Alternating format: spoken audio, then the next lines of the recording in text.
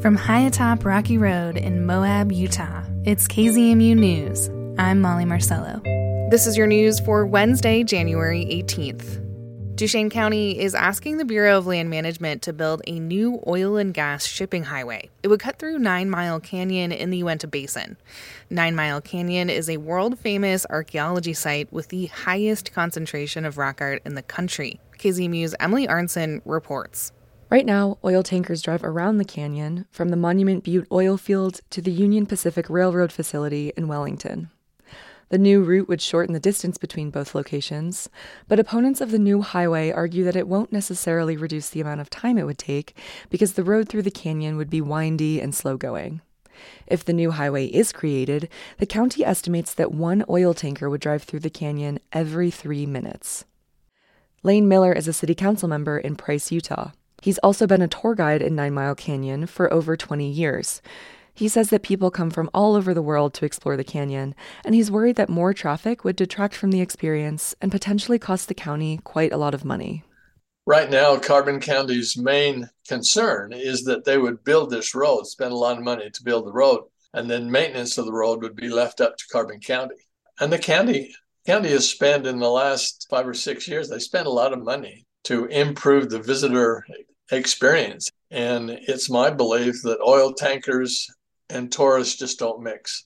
The BLM acknowledges the cultural significance of 9 Mile Canyon and has previously called it the world's longest art gallery and an outdoor museum. Miller says the inscriptions on the canyon walls tell stories of travelers and inhabitants going back hundreds of generations. It's one of the few places where you can see prehistoric Fremont rock art, Ute rock art, which is a few hundred years old. You can also see axle grease signatures made by the teamsters who were driving the horse-drawn wagons. And there are farmers that have lived in the canyon for a long time. So there's a wealth of history starting over 1,000 years ago and running up until just yesterday. It's just a really, really special place. The BLM is now taking public comments on the proposal until February 8th. Comments can be submitted on the BLM's website under the Wells Draw Road Amendment. For KZMU News, I'm Emily Arnson. GOP leadership in the Utah House and Senate opened the 2023 legislative session on Tuesday by highlighting their priorities for the next 7 weeks. Sean Higgins with our partners at KUER has more. Senate President Stuart Adams and House Speaker Brad Wilson spoke at length about preserving Utah's water resources, cutting taxes, and increasing teacher salaries. Adams told the Senate that in addition to raising pay, lawmakers should also give parents more choice over their children's education. We must provide the option for parents to use their tax dollars to select the best education for their child, whether it is charter, public, private, or homeschool. A bill to address both issues simultaneously has already been filed in the House. House Minority Whip Representative Jennifer Daley Provost says Democrats share a lot of common priorities, but when it comes to teacher pay, she wishes school vouchers would get its own debate. Personally, I am very disheartened that it has been tied to a voucher bill. It puts legislators who really want to go out of their way to support our education system in a very difficult position. The state's largest teacher union, the Utah Education Association, also opposes the bill, saying they are separate issues and should be treated that way. Sean Higgins, KUER News. This report is from our partners at KUER. Climate change is altering many familiar Western landscapes, including the beaches of California.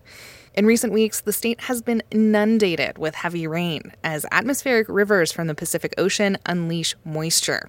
And within a few decades, there could be flooding in coastal communities, even on dry, sunny days as sea levels rise.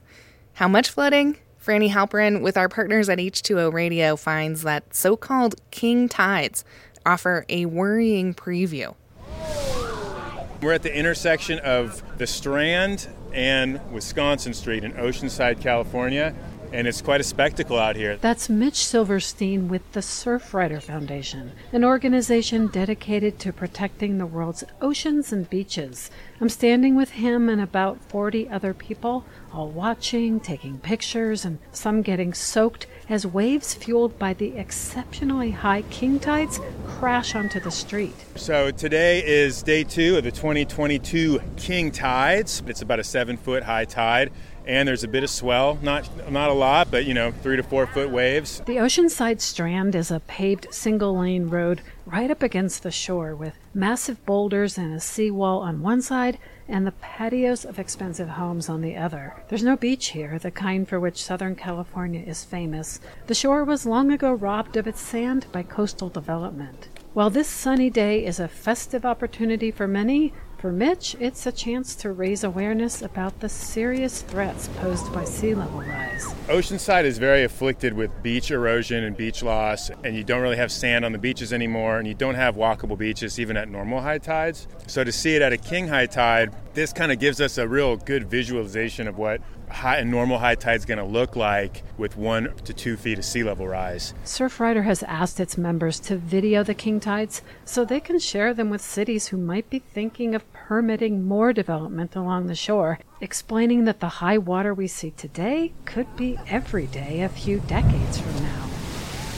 Some people might need more convincing than others, since California hasn't seen the kind of sea level rise troubles the East Coast has, but climate experts like Patrick Barnard with the USGS say it's coming. On the West Coast, we've been spared from this. The prevailing wind conditions in the last several decades are keeping cooler waters along the coast, and that's suppressing sea level rise. He says as glaciers and polar ice melt, sea level rise in California will not only catch up, it will likely surpass the global average. Yeah, it will definitely accelerate. There's just so much momentum and heat in the ocean and the atmosphere, and we're going to get at least 2 feet of sea level rise from now to the end of the century as a minimum, and it could be higher depending on our emissions trajectory. Some projections say the ocean could rise 6 or even 7 feet. So how to prepare? Current solutions range from continuously adding sand to beaches to building seawalls and revetments. So, seawalls and revetments are,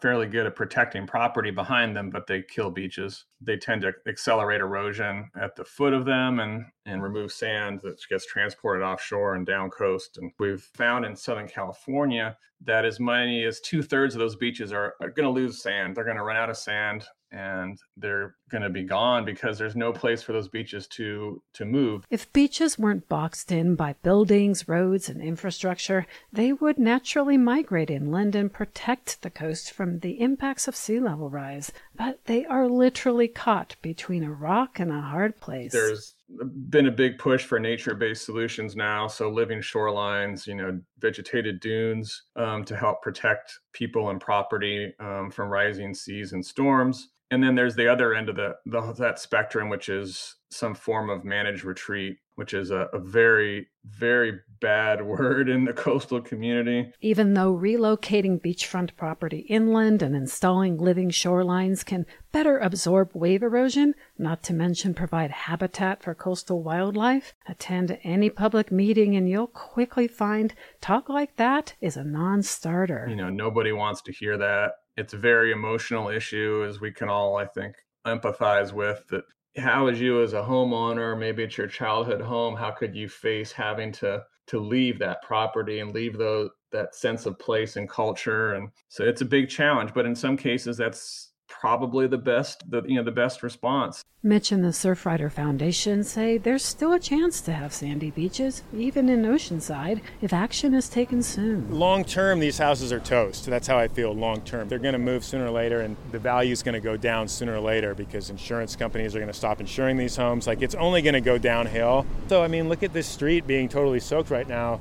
The cities really have two choices, do nothing and wait till it's really an emergency and it's probably going to be even more expensive to deal with this. Or heed the warning of the king tides to save California's coastline now or risk paying a princely sum later. In Oceanside, California, I'm Franny Halprin. And that's the KZMU News for Wednesday, January 18th. Get your community-powered journalism Monday through Friday at noon and 7. You can also find KZMU News anytime online at kzmu.org or wherever you listen to podcasts.